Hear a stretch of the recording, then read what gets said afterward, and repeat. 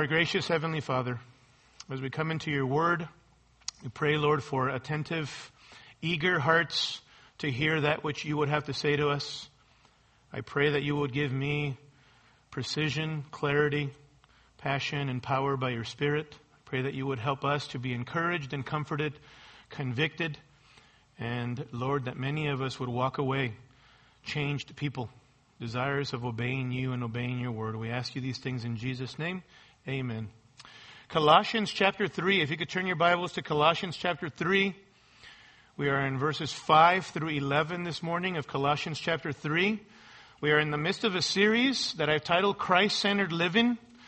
And this message in particular is part 1 of a message that I want to bring before you, an aggressive mortification. An aggressive mortification, part 1. Okay? Colossians 3 verse 5 says this, "Therefore, consider the members of your earthly body as dead to immorality, impurity, passion, evil desire, and greed, which amounts to idolatry. For it is because of these things that the wrath of God will come upon the sons of disobedience. And in them you also once walked when you were living in them. But now you also put them all aside, anger, wrath, malice, slander, and abusive speech from your mouth. Do not lie to one another, since you laid aside the old self with its evil practices, and have put on the new self, who is being renewed to a true knowledge according to the image of the one who created him. A renewal in which there is no distinction between Greek and Jew, circumcised and uncircumcised, barbarian, Scythian, slave and freeman, but Christ is all and in all." Well, I'm sure that as you're hearing the front two runners for the presidential campaign, you're both concerned, as I am. Amen. And it's a little bit fun, too. Because all of a sudden, have you noticed, like, everybody's a believer. Everybody's a Christian. Hillary Clinton's a Christian. Donald Trump's a Christian. Obviously, they're making a push for the Christian vote, right? For the conservative vote, if you will, as well. Just been very interesting to hear that. And yet, even though people profess that, even in the political realm, you hear their articulation of their priorities, their principles, guiding principles, some of the laws that they want to implement, and you wonder and you ask yourself, how is their Christianity, if they are Christians, even applicable to the things that they're talking about, right? Which tells you something about whether that is a real profession or not, right? You know, one of the beautiful things, as you think about that, about being a Christian, is that it is God by His grace that saves us, and it is God by His grace that sanctifies us, or conforms us into the image of His Son. That is such a comforting truth, even when you hear professions being made like that by political leaders. And, you know, over the years I've discussed with people that if they're not seeing Christ more and more in their lives, either, one, they are deceived about their spiritual condition and not saved, and they need to think about that. Or two, God must not be powerful enough to make them like Jesus, whether in leaps and bounds or in baby steps. It's one of those two things. Either you are alive in Christ and growing, or you are dead spiritually and not growing. I can think of no better passage that tells me this than Titus chapter 2, verses 11 through 14. And the text says this, "For the grace of God has appeared," and we know the personification of that grace was Jesus Christ. "For the grace of God has appeared, bringing salvation to all men." That's the grace that saves. But it also does something else. He says, instructing us, or teaching us, or training us to deny ungodliness and worldly desires, and to live sensibly, righteously, and godly in this present world. So the same grace that God saves us by is the same grace that by which He teaches us to say no to ourselves, to say no to our wickedness, and say yes to His word. God will sanctify us, will He not? But this does not mean that sanctification will be easy, right? Even though God has justified us by faith in Jesus, we are not perfected. We still struggle with sinful desires and have a propensity to live for ourselves. The Christian life, in addition to a wonderful life of joy and experiencing the blessings of Christ here on this earth, the beginning of those first fruits of eternal blessings, even though it is that, it is also on this earth an all-out war against sin, isn't it? An all-out war against sin. Paul talks about this in Ephesians chapter 6 and verse 12, that our struggle, our hand-to-hand combat is not against flesh and blood, but against wicked spiritual forces. Peter writes in 1 Peter chapter 2 verse 11, I urge you that you abstain from fleshly lusts which wage war against the soul. There's an ongoing battle going on in the Christian life for holiness and sanctification. And you and I know this from experience, do we not? Every single day, though we resolve to be different by the grace of God as Christians, sin rears its ugly head, does it not? The battle is never ending. It is relentless. We fight against a relentless enemy. In his book, The Mortification of Sin, John Owen writes to Christians this: be killing sin, or sin will be killing you. Be killing sin, or sin will be killing you. And in that book, The Mortification of Sin, which I highly recommend you to read, great book on sanctification, he talks about how sin never lets up. Just when you think you've defeated your sin, whatever that prevailing dominant sin is, it creeps its ugly head back again into your life. It lays dormant in the human heart, so you must remain vigilant in killing it, in pursuing aggressive mortification to slay that particular sin. And the reason we ought to do this, beloved, is because happiness and joy and the true experience of all that God has for you in Christ Jesus will never be realized to its fullness unless you are slain your sin in the power of the Spirit of God. It just won't. And it's for this reason, that Paul, here in chapter 3, verses 5 and following, is going to charge these believers to engage in the Christian life in aggressive mortification, in the killing and the slaying of their sin in verses 5 through 11. And the charge to engage in aggressive mortification comes on the heels of verses 1 through 4 that we've seen, on the right perspective or mindset that should be the focus of every believer, each of us who are in Christ Jesus. That we should set our eyes, our minds on the things that are above, where Christ is, seated at the right hand of God. That Christ is our life. And if Christ is our life, then His kingdom priorities must be our priorities as well. We've been raised up with Christ. And now, building on that right perspective or mindset, he turns his attention to the right practice for living in Christ in verses 5 through 17. And that right practice is really twofold. In verses 5 through 11, on the negative side, he talks about the fact that we must abandon the old life, for we have a new identity in Christ. And in verses 12 through 17, on the positive side, we must be appropriating the new life, which is really the character of Christ. And what Paul is doing, mark it, in chapter 3, is that he is now directly applying everything that he has said concerning the preeminence and the sufficiency of Jesus Christ.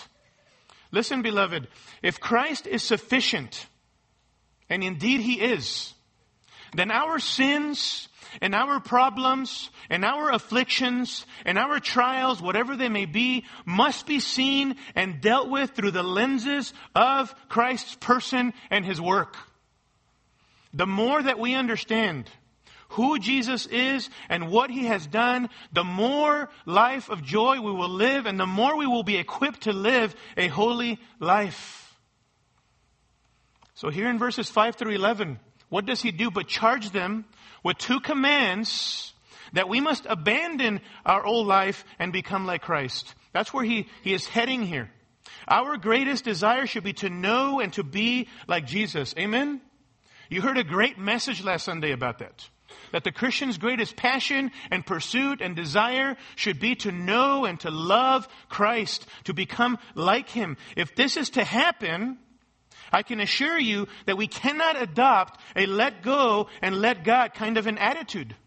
We must be engaging in aggressive mortification and engaging the battle against sin. And so these are two commands that we are charged to obey here by Paul in verses 5 through 11 that we need to obey, that we might abandon the old life and be conformed into the image of Jesus Christ, which is ultimately what we all want. Amen? So we want to look at this first command here this morning, and then next Sunday we're going to look at the second command. The first command is in verses 5 through 7. And it is this: Christian, put your sin to death. Christian, put your sin to death. This is the first command that he gives here in verses 5 through 7. And I want you to notice that there are 4 aspects to this particular command given here in verses 5 through 7, okay? First of all, this command has a prerequisite. I want you to notice that in verse 5. I get that from this loaded word here in verse 5, at the beginning of verse 5, therefore, which builds on everything that Paul has said, especially verses 1 through 4, that we have been united with Christ. We have been converted. We've been raised up with Christ, and our focus should be on the things above where Christ is. Positionally, we are justified before God by faith in Jesus Christ. And not only that, but because we've been raised up with Christ, we have power doing it. We have the power to obey this command. Christians have the Spirit of God. And it is by the Spirit that we are able to put to death the deeds of the flesh. Conversely, if you are not a Christian, you don't have that ability.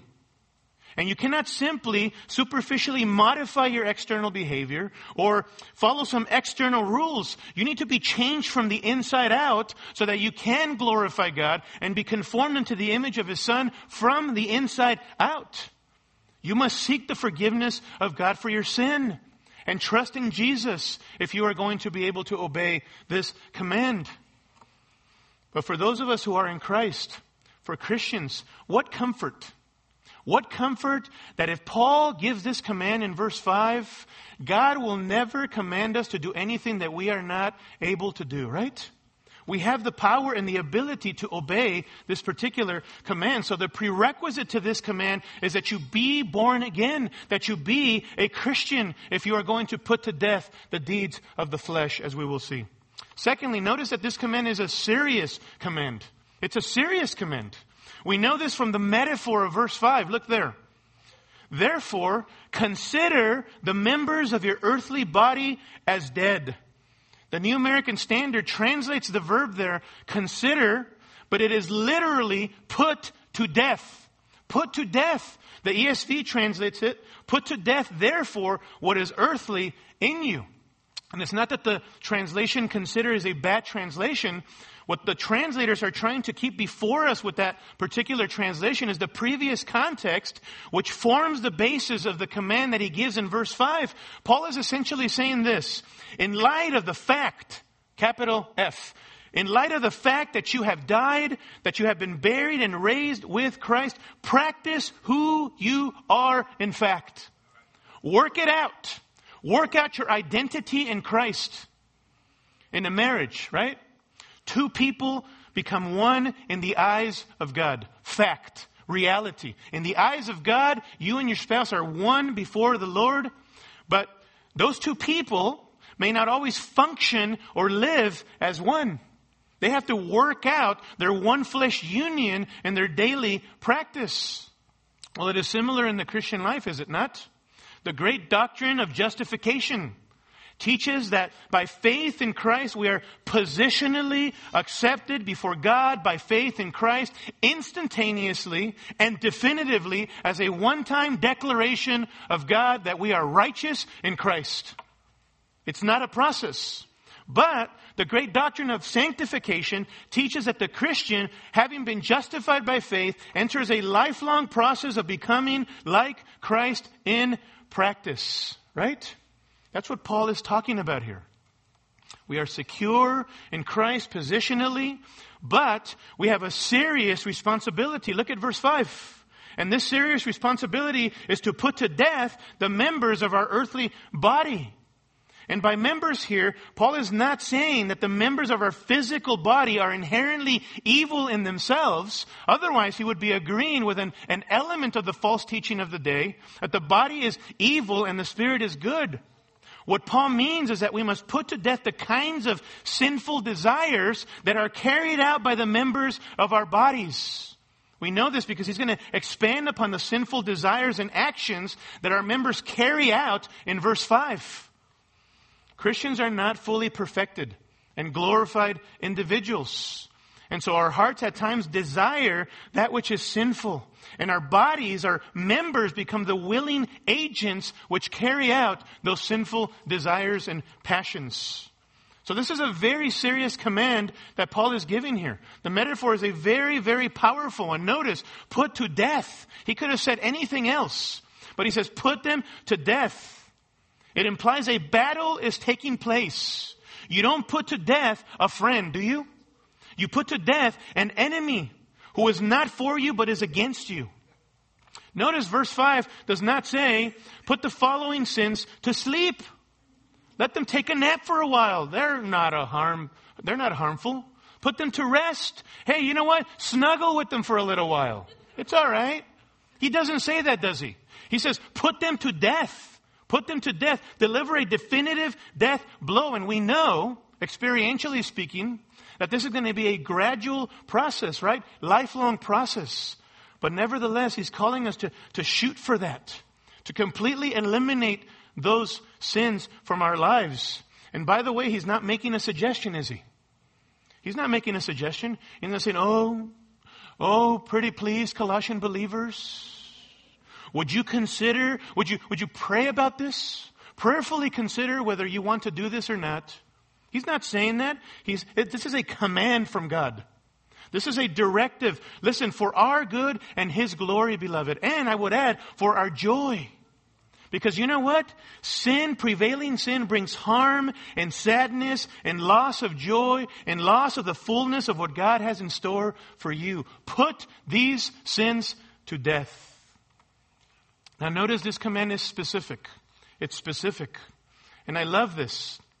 In a culture in Paul's day, similar to our culture, that generally accepted these types of sins that he's going to highlight here, Paul calls them out as vices that should be put to death and should not even be named among believers. And it is the same for us. Far from blending in with the culture around us, Christians are called to be holy, to be set apart from sin and wickedness. And if we are going to live out Christ-centered type of living, as in verses 1 through 4, then these sexual sins must be slayed in our lives. And that is the category of sin that he goes after here. In fact, verse 5 can literally, the sense is this, put to death the members of your earthly body with reference to. And then he's going to give a list of 5 vices. Look at verse 5. He says, first of all, immorality. Immorality. The Greek word here is porneia. Porneia, from which we get pornography. It is a general word for every form, every expression of sexual sin that you can think of. What does it include? It includes such things as fornication, sex outside of marriage. It includes adultery, any type of sexual activity with someone not your own spouse. It includes homosexuality, sexual involvement or engaging with somebody of the same gender, bestiality, pedophilia, any other type of sexual fulfillment outside of the bounds of marriage is all included in this general umbrella of porneia. It is destructive. So, well, that's easy. I don't do any of those things that you mentioned. None of those really apply to me. Well, can I make an application to this? To our present day struggle as men and many women as well, to things like soft pornography and hard pornography. Any type of social media like Facebook or Instagram or the internet where you are engaging in selfish gratification via your eyes. Anything like that would be included under this. And beloved, listen, in our culture, it's becoming more and more difficult to draw a line in those things, right? It's very easy for us to justify and explain away so much of what we do on social media because everybody else is doing it. But as Christians, the issue is never, ever, ever how much can I explain away or justify my behavior because of what others are doing in my culture or even in the church. The issue is how holy can I be? How set apart can I be? Not how close can I get to the fire so that unless I get burned. We want to stay as far away from sin as we possibly can. 1 Thessalonians chapter 5 verse 22 says, abstain from every form of evil. Evil in any shape. Evil in any form. Evil in any nuance. Stay away from it. Anything that could potentially become a stumbling block to you, to mortifying the sins of the flesh and the power of the Spirit, kill them. Put them away from you. Abstain from them. Pornography currently is a multi-million-dollar industry. You know what that should tell you and I? That people, passions, and desires run after that. That's why these individuals can make so much money, millions and billions of dollars, because people's hearts run after those things. And you know what it is at the end of the day? A corruption of God's good and beautiful gift of sex within the bounds of marriage between a man and a woman. See, our sinful, wicked hearts, beloved, our propensity is to any good gift from God becomes a wicked thing in our hands. We corrupt it. And the one thing that God created for the reproduction and the pleasure of a husband and a wife has been corrupted. And that thing is called pornography. Causes serious harm and damage to marriages, doesn't it? And to men and women. It leads to the dehumanization of people. Exploitation. It leads people eventually to murder and suicide when they become so fixated upon those things and that idol of worship and divorce and sadness and loss of effectiveness even. That's all the fruit of porneia, beloved. Paul says, put it to death. Put it to death. He says in verse 5 also, impurity. Impurity. The Greek word is akatharsia. Akatharsia, from where we get our word catharsis, which means the act of purifying or cleansing. But here it appears with the alpha privative, which means negation, akatharsis, unclean, impure, not clean, not pure. In the New Testament, impurity refers to any kind of immoral or unclean sexual conduct or activity. Its specific focus has to do with impure behavior, not in line with God's beautiful design. And I want you to notice, up until this point, Paul is dealing primarily with behavior and conduct, the expression of sexual sin unto our conduct. But now, with the next three terms, he gets even deeper now. We often focus on the external manifestation of sexual sin and what is visibly seen by us, but we ignore the fuel that drives that activity and that conduct. And that is the world that the Christian needs to live in. The inclinations, the motivations of the heart, so that they don't find expression unto our conduct, beloved, and unto our speech. And that's where Paul is heading here. He's digging deeper. Didn't our Lord Jesus Christ do that, by the way, in his day? Essentially telling the religious leaders, you guys are always focusing on the acts, the external acts. And it's not that those things don't matter, but he says even with reference to adultery, whoever looks upon a woman with lust has already committed adultery with her in his what? In his heart. He dug deeper. He said that's where the issue is. You want to eliminate that external stuff? Deal with the heart. Deal with the inclinations of your own heart. And Paul is doing the same thing here. He gets below the surface. Notice in verse 5, passion. Passion, pathos.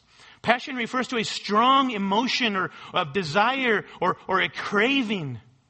Passion is that unstoppable pull or force that does not rest until it is satisfied with what it wants. You ever get hungry and your stomach starts growling? I've been there many a time. And maybe you're sitting in your living room and you're hungry and your stomach is growling, and all of a sudden there's the aroma. The scent coming from the kitchen, right? Your wife is making carne asada burritos, right? With refried beans and Latino rice. Okay, for some of you, lasagna, okay? Lasagna, okay? Or a casserole. Or for you youth, pizza, okay? You're hungry and you smell this, and it's almost as if you're enraptured by this. There's this scent, and you're being enticed and allured, and it's almost like you start floating from the living room to the kitchen. Do, right? And you make your way over to the kitchen, and you partake of that wonderful, wonderful food, and your stomach is satisfied. The craving, the pull was leading you in that direction to partake of that food. But eventually, what's going to happen? You're going to be really full, but eventually you're going to get hungry again, right? You're never going to be satisfied. But you craved it, and there was that pull towards partaking. That is the same way it is, beloved, with sin, isn't it? And even sexual sin as well. There's this pull, this unstoppable force that doesn't rest until you partake of your sin. And then you realize that it doesn't deliver because you're going to be hungry again for it later on. This craving is going to come back. It's never satisfied. He says evil desire. Look at verse 5 as well. Passion, evil desire, epithumia. The word translated desire can be either neutral or negative, but Paul says it's evil desire here. A sinful desire. In this context, it means a sexual desire for that which is forbidden. See, verse 5 is going deeper now. Behavior that is sexually immoral or impure arises from this strong passion and evil desire. Isn't that what James in chapter 1, verses 14 through 15 says? He says, don't blame God for temptation. God is not the author of temptation. He can't solicit you to do evil. He tests people, but He does not tempt you or solicit you to evil, for that would be Him not being a good God who's after your best. Where does temptation come from then? James 1:14. But each one is tempted when he is carried away and enticed by his own lust, his own evil desire. Then when lust has conceived, it gives birth to sin. Then when sin is accomplished, it brings forth death. Notice, we are tempted by our own lust. Lust, evil desire in our own hearts. And then this lust conceives a baby. And you name the baby sin. And then that sin, that baby called sin, grows and grows and grows. And when that sin is accomplished or it is fully grown, he says, it brings forth death. All sin ultimately leads to death. That's where it leaves you. But it all began with the desire, wasn't it? The evil desire in the heart. I think it was C.S. Lewis that said that the problem with the human heart is not that it desires. The problem with the human heart is what it desires and why it desires it. Not that it desires things, but what it desires and why the human heart desires it. And that's why when you come to know Christ, what happens? God puts new desires within you. Now you want to be holy. You want to be like Jesus. You want to love other people, even though you may struggle with that. You want to do everything in accordance with the Word of God, and there's ongoing fight now. But before, there wasn't any fight. You would just give in to your desires. That's all your passions. And it drove you to sinful conduct and behavior. But when we come to know the Lord, there's a new master in town, right? In our own hearts. Our culture, beloved, may herald the worship of sexual immorality, but God's Word says, put it to death. Call it for what it is and put it to death. It is harmful to you. It is hurtful to other people. Flee immorality, Paul says. In 1 Corinthians 6:18, flee immorality. Every other sin which a man commits is outside his own body, but the immoral man or woman sins against his own body. There is a sense in which sexual immorality harms you and I and others like no other sin. It brings deadly, devastating consequences to our personal lives and to the lives of other people. You say, Kempis, I get it. I get it. How? How do I put to death my sinful desires and sinful habits which I hate? First of all, listen to this. Be comforted by the change that God has already made in you. Be comforted by the change that God has already made in you, so that you're even asking the question, how do I overcome these desires and these habits? I want to be like Jesus. The fact that you're even doing that means that there's life in you. Give praise to God and be comforted for that change, beloved.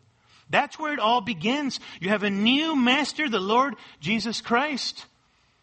Romans chapter 6, verses 11 and 12 say this: even so, consider yourselves to be dead to sin, but alive to God in Christ Jesus. There's your position. You are alive to God in Christ Jesus. Therefore, do not let sin reign in your mortal body, that you obey its lusts. Paul, beloved, could not give that command, or the command in Colossians 3 verse 5, to put your members, your sins to death, unless you had the power to do so, right? God does not command us to do anything that He has not empowered you as a believer by His Spirit and His Word to obey. Be comforted by the change that God has made in your heart, first and foremost. Secondly, live dependently on the Holy Spirit. Live dependently on the Holy Spirit. If there's anything true about the Christian, the genuine believer, is that you and I are to no longer live dependent upon ourselves. Before, it was all about selfish pleasures, selfish idolatry. It was all about walking in dependence and self-sufficiency in self. But now we walk in and by the Spirit. The Spirit has given us life. The Spirit has empowered us to put sin to death. And only by the strength of the Spirit of God, beloved, can we stand. Only by the Spirit of God. Galatians 5:24. Now those who belong to Christ Jesus have crucified the flesh with its passions and desires. He's speaking to believers. If we live by the Spirit, let us also walk by the Spirit. We live by the Spirit. Before, we were spiritually dead in our trespasses and sins, having no hope and without God in the world. Now God has stepped in and deposited His Spirit in us. We live by the Spirit, spiritually speaking, and we have to be walking by the Spirit of God. Step and in tune with the Spirit of God in submission to Him. Walk in dependence upon the Holy Spirit. Thirdly, submit yourself to the sword of the Spirit. If you have the indwelling Spirit, guess who or what primarily the Spirit of God uses to sanctify you? The Word of God, the Spirit of God. Or the Spirit of God uses the Word of God. That's what Paul says in Ephesians 6. He calls the Word of God the sword of the Spirit. Listen, beloved, this book is not a book of dead tradition. This book is alive. It is alive. It is the one book that you can count on the fact that whenever you're exposed to it, it will grip you and it will not let you go. If you come with a teachable heart, and even when you don't, down the line, 15, 20, 25, 30 years, people have attested to the fact that when they memorize Scripture decades before, the Word of God never let them go. It will grip you. It's got power. It's alive. It's alive. Isn't that what Hebrews chapter 4 verse 12 says? That the Word of God is living and active and sharper than any two-edged sword. You ever try to dodge a two-edged sword? It's going to cut, isn't it? It's going to piercing as far as the division of soul and spirit, of both joints and marrow, and able to judge the thoughts and intentions of the heart. The Word of God is effective. The Word of God, beloved, searches the soul. That's what it does. It convicts. It cuts to the core of who we are. That's why we must saturate our minds with the Word of God, right? Colossians 3:16. We're going to see a beautiful verse in a few weeks. Let the Word of Christ richly dwell within you. Let it make its home in your heart. Cling to His promises and to the gospel and to those things in His Word that are His will, and drench and saturate yourself in those things. Bask in the riches of the Word of God who reveal Him. Fourthly, run to Christ. Run to Christ. Isn't it amazing how in moments of temptation and in the midst of our struggle with sin, we run to everything but Christ. We run elsewhere. We run to food. We run to Facebook. We run to porn. We run to other people. But we don't go to our high priest, the very one who has the place of power. We don't go to the power source. We go to everybody else and everything else but the power source. Jesus is our high priest, isn't he? Hebrews chapter 4, verses 14 through 16. Therefore, since we have a great high priest who has passed through the heavens, Jesus, the Son of God, let us hold fast our confession. For we do not have a high priest who cannot sympathize with our weaknesses, but one who has been tempted in all things as we are, yet without sin. Therefore, let us draw near with confidence to the throne of grace, so that we may receive mercy and find grace to help in time of need. He wants you to come to him, beloved. Go to your high priest. Go to the one who intercedes before the Father on your behalf. Go to him. Be comforted by your change. Live dependent on the Spirit. Submit yourself to the Word of God. Run to Christ. Fifthly, take radical measures against your sin. Take radical measures against your sin to starve it. To starve it. There was a terrible stench just 2 to 3 weeks ago in our living room. Terrible. I mean, it was getting so bad. And of course, we have a toddler running around our house. So I'm thinking, is there a diaper somewhere in this living room that we need to search out? What in the world's going on here? This thing is getting worse and worse and worse. And of course, we came to find out that there was actually a dead rat on our roof, stuck in there. The pest control guy came over and he discovered it. It was corroded and all of that. It had been there for who knows how long. It just took over the whole house, right? And what happened was this guy had come just a few months before that to seal everything around the perimeter of the house with vents. Seal everything. And there was this rat that was trapped in there. And it starved. And it could not get out. All of its life source, lifeline if you will, had been completely sealed. Listen, that is the picture of the pest called sin that we must do the same thing with, beloved. Starve it. Shut down all lifeline, the life source to your sin.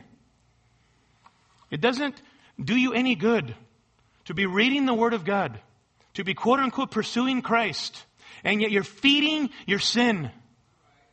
Take radical measures against it. Take radical measures against it. Isn't that what Jesus was getting at in Matthew chapter 5? Verse 29, if your right eye makes you stumble, tear it out and throw it from you. He wasn't talking about your literal eye, right? Otherwise, none of us in here would have any eyeballs. You know what he meant. If your right eye makes you stumble, tear it out, throw it from you. For it would be better for you to lose one of the parts of your body than for your whole body to be thrown into hell. If your right hand causes you to stumble, cut it off and throw it from you. For it is better for you to lose one of the parts of your body than for your whole body to go into hell. In other words, put sin to death, and that requires that you take severe, desperate measures against your sin. Starve out your sin. Starve it out. That those desires and passions, beloved, don't find an outlet to express themselves. Satan is looking for a stronghold, isn't he? Looking for any opportunity to get you, to make you fall. And it's going to be okay with him if he succeeds 99 times, as long as it's the 100th time that he gets you. And down on the floor you are, spiritually speaking. That's what he wants. Romans 13:14. But put on the Lord Jesus Christ and make no provision for the flesh in regard to its lusts. Make no provision for the flesh in regard to its lust, its evil desires. Don't feed it. Don't provide food, nourishment for that particular sin. Starve it. If you have a problem with social media, and every time you go to social media, there's a problem because you begin to feed your desire for materialism and attention, and you want vanity and self-glory and promoting yourself. Maybe it's time for you to take a fast from your social media. Starve it. Don't give your sin what it wants. Nothing wrong with Facebook or social media in and of itself. But if it's causing you to sin, it's become a stumbling block to you, then you need to do everything you can to be holy, beloved. Set it aside. You're struggling with your purity? Remove anything that feeds that desire on social media, on your device. There's nothing wrong with the device in and of itself. But if it's a stumbling block to you and it causes you to run to certain things on your smartphone or whatever, get rid of it. Get rid of it. Isn't that what Jesus is saying? It would be better for you to lose something like that than for you to go to hell. Think about it. Think about what he's saying.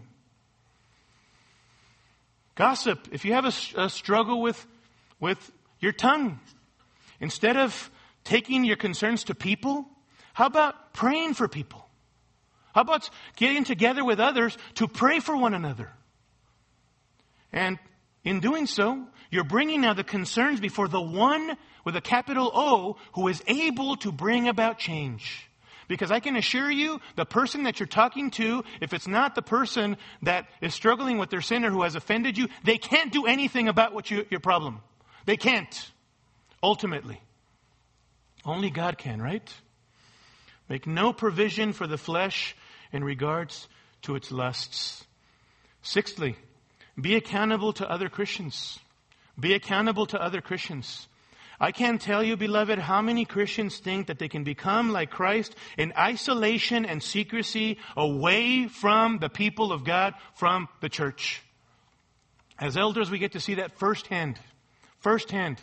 People struggling with things. And then when you ask them, and they're in severe counseling cases, it's like, how did it get to this point? Who was in your life? Generally speaking, nobody. It was secret. It was isolation. And no matter how much we preach and how much we counsel people to be committed to the local body and practice to one another's in the context of biblical relationships, even then, people are disobedient. And it leads to struggles because nobody knows what you're going through. Hebrews 10:25 says, we should not forsake the assembling of ourselves together, but encourage one another, and all the more as you see the day drawing near. As we anticipate the return of the King, King Jesus, the exalted Christ, God has given us one another, His church, as an instrument of mercy. And there's this beautiful, mysterious, wonderful role that the church plays in your life, in your sanctification, to get you along in the race in anticipation of the King, so you make it to the end of the race and win the race. You must be in one another's lives, beloved. Be accountable to other Christians. So how do you engage in mortifying your sin? Be comforted by your new identity. You're not who you used to be. Be dependent upon the Spirit of God. Submit yourself to the sword of the Spirit, the Word of God. Run to Christ, your high priest. Take desperate measures, radical measures against your sin to starve it. And be accountable to other believers. Be accountable to other believers. And I can assure you it will be a process, a lifelong process, but God and His people will be with you every step of the way. Amen? Every step of the way. This is how we must fight. And the reason we must fight this way aggressively, beloved, mortifying the sins of the flesh, is because of what he says in verse 5. He adds greed. He says, and greed. Because sexual sin is never satisfied. We must continue to fight and take desperate measures against it in the power of the Spirit of God.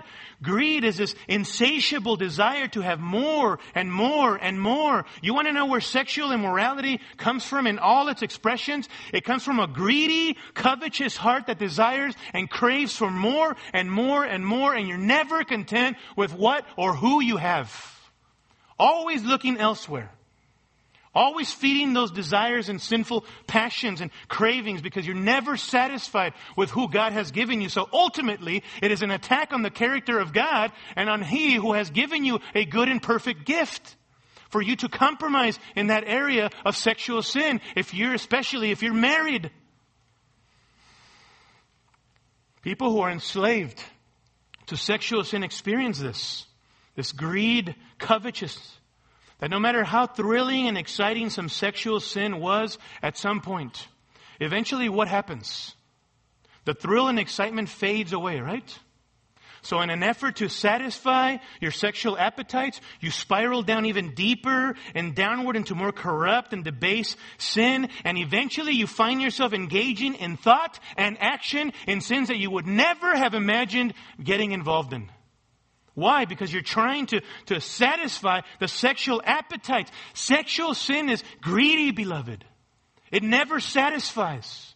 Have you ever wondered why movie stars and actors or actresses who marry externally attractive people, eventually they're divorced? Few of them stay together. Why? Because it doesn't matter how attractive that movie star that they married is or that actor or actress, they're never content. They're going to go be with somebody else eventually, right? Charm is deceitful, beauty is vain, but the woman who fears the Lord, or the man who fears the Lord, they shall be praised, right? It's about that, about fearing God, not about the externals. See, even in our entertainment realm, we see people greedy and covetous. Remember King David?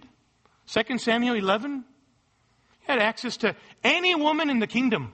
Not by God's design, by the way. He compromised in that area. It was never God's design that those kings would get involved with multiple women, right? But nevertheless, he could have had access to any woman in the kingdom. But who did he want once he saw her? Bathsheba. That's right, Bathsheba. The wife of Uriah the Hittite. He had to have her. He had to have her. But the act of his adultery was only the expression, beloved, of his greedy, covetous heart. And it led to all kinds of devastation and consequences in his life, right? I often wonder, what if David would have been able to see in a video the future consequences of his sin? And everything that happened. Death, mutiny, tearing of his kingdom away from him, death of a baby, rebellion of Absalom, so forth and so forth. What if he would have been able to see all the consequences in the future? Would he have done what he did? We'll never know, right? But oftentimes in our greed and in our covetous hearts, we don't even care about the consequences of our own sin. That's how horrifying this kind of sin is. Finally, notice, all of this amounts to idolatry. Idolatry.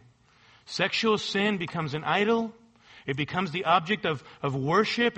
And how does that happen, that it becomes the object of our worship? It's when our passions and our evil desire becomes all-consuming, and all you can think of is sexual sin and sexual pleasure outside of the bounds of God's design. It dominates your every thought, your every look, your every relationship. Sexual sin becomes the Lord of every moment and day of your life, thus the idol of your worship.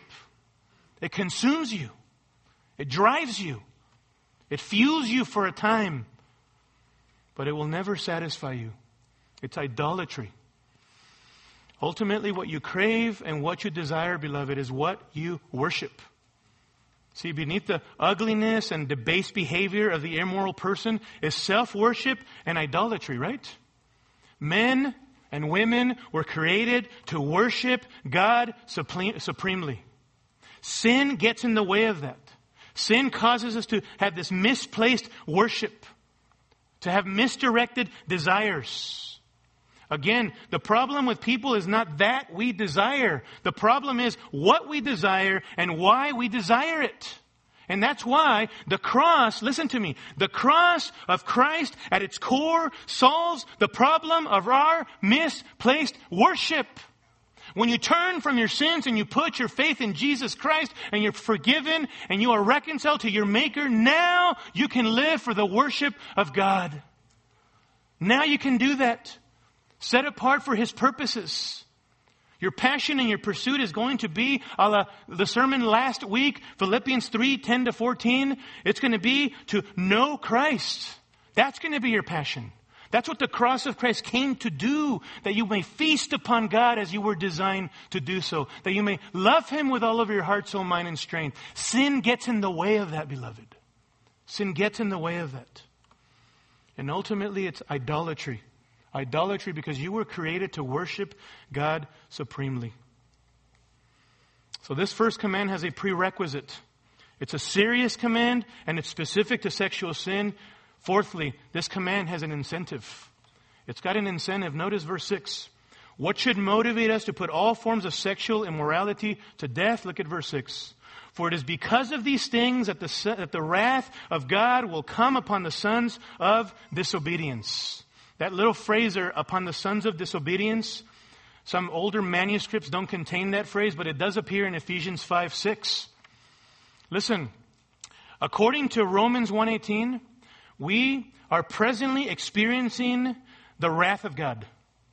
The wrath of God is presently being revealed from heaven against all wickedness in the world, and that God has given people over to their sin. They wanted their sin. God is saying, go for it.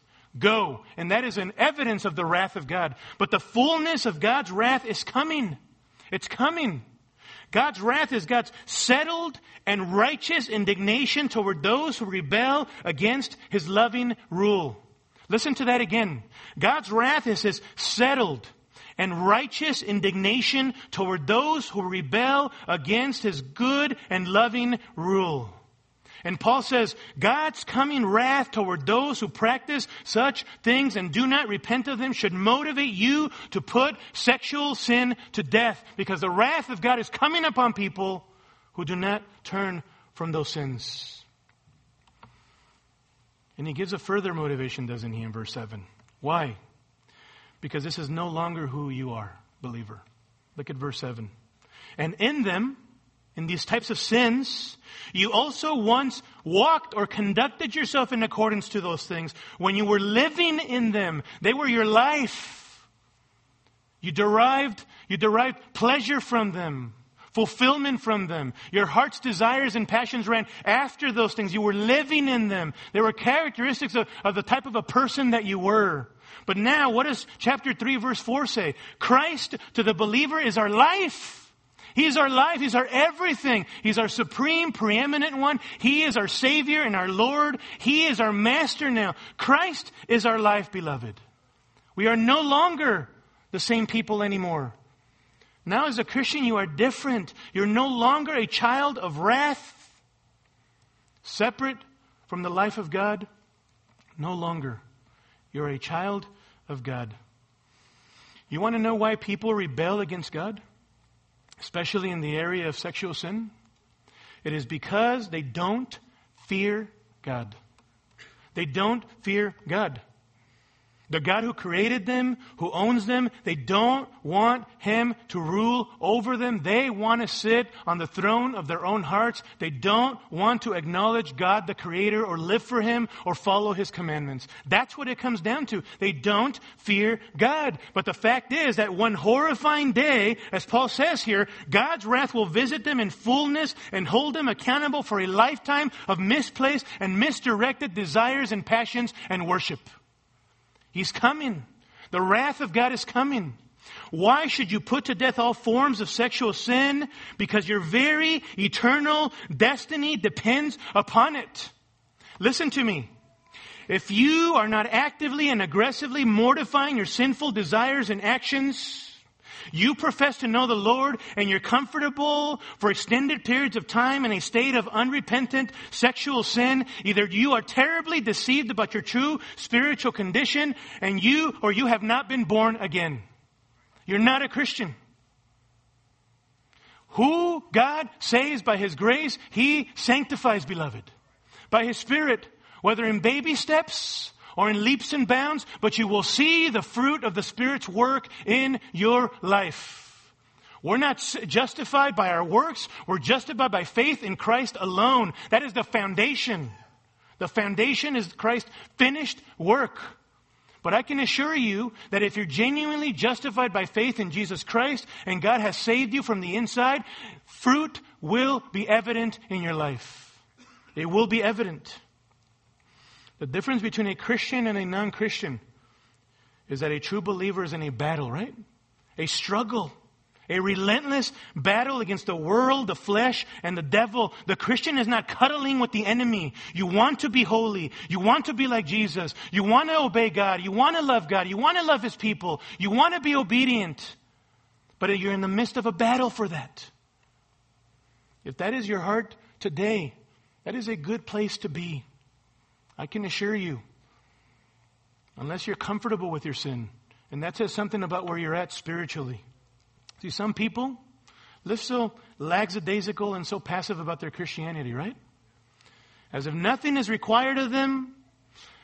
It's all about grace. Grace, grace, grace, right? Who cares about the way that I live my life? They forget about the fact that that same grace, Titus 2:11 through 14, instructs us to deny ungodliness and worldly desires. To be holy, to be set apart. But some people, it's all about grace. Who cares if I continue to look at pornography and never repent and confess it? Who cares if I continue engaging in sexual sin outside of marriage? As long as I never get caught, it's all good.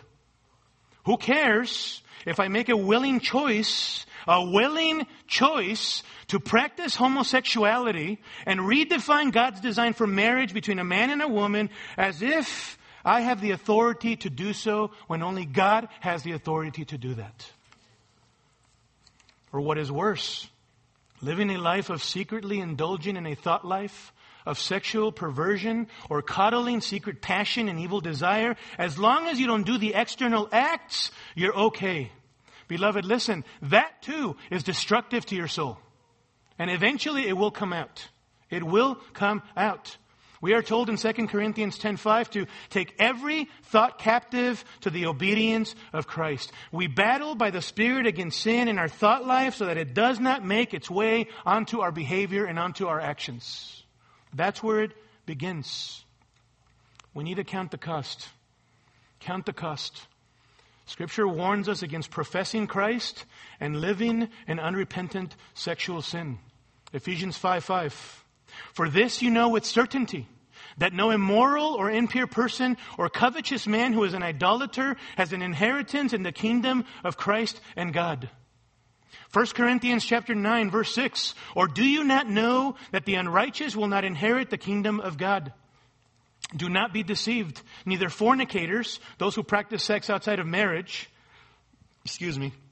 nor idolaters, nor adulterers, nor effeminate, that is men who by perversion and choice practice feminine characteristics, and women who do the same, nor homosexuals, nor thieves, nor the covetous, nor drunkards, nor revilers, nor swindlers will inherit the kingdom of God. What is he saying? That those who by choice and pattern live this way don't belong in the kingdom of God. That's what he's saying. And the question that we would ask, is there hope? Is there hope for me this morning? Is there hope for me if this is who I am? Can the most wicked, immoral, and most perverse sinner ever be forgiven? And the answer, beloved, is a resounding and celebratory yes in Christ. Yes. 1 Corinthians chapter 9, verse 11 says, and such were some of you. In other words, you were the deceived, the fornicators, the idolaters, the adulterers, the effeminate, the homosexuals, thieves, covetous, drunkards, revilers, swindlers, who were not going to inherit the kingdom of God. Such were some of you believers, but you were washed, but you were sanctified, but you were justified in the name of the Lord Jesus Christ and in the Spirit of our God. Can I tell you, God is in the business of rescuing and forgiving the worst of sinners. I was there, beloved. Violent aggressor. Immoral. Everything you can think of. Violent. Hateful. Pursuing after my own pleasures. And God saved me. He forgives sinners in Christ Jesus. He can save you, but you must confess your sin, trust Christ, and resolve to abandon your sin of immorality and any other sin. He can do it. God saves the worst of sinners, does he not? Come to Christ that you may have rest from your own sin and forgiveness. And for us who are Christians, what is God's will for us? I'll close with this. 1 Thessalonians chapter 4, verse 3. This is the will of God, believer, your sanctification. That is, that you abstain from sexual immorality. That's his will for you. Ephesians chapter 5 verse 3 says that immorality or any impurity or greed must not even be named among you as is proper among saints. We are holy ones. We must not be known for practicing these things. And in the power of the Spirit of God, by God's holy word, we are able to overcome. Amen? Let's pray together, and then my brother's going to come on up. Father, by your Spirit and by your word, help us to take these things to heart. Help us to be people who truly, in the power of your Spirit, put to death the deeds of the flesh. Father, if there's anyone here this morning, any believer who is living in unrepentant sin in this area, Lord, I pray that you may move in their hearts to confess this, and that, Lord, this would be a new day for them into the future. If there's anyone here who has not given their life to you, I pray that, Father, they would abandon these types of sins and recognize that the only one who satisfies is Jesus Christ, now and for eternity. In Jesus' name, amen.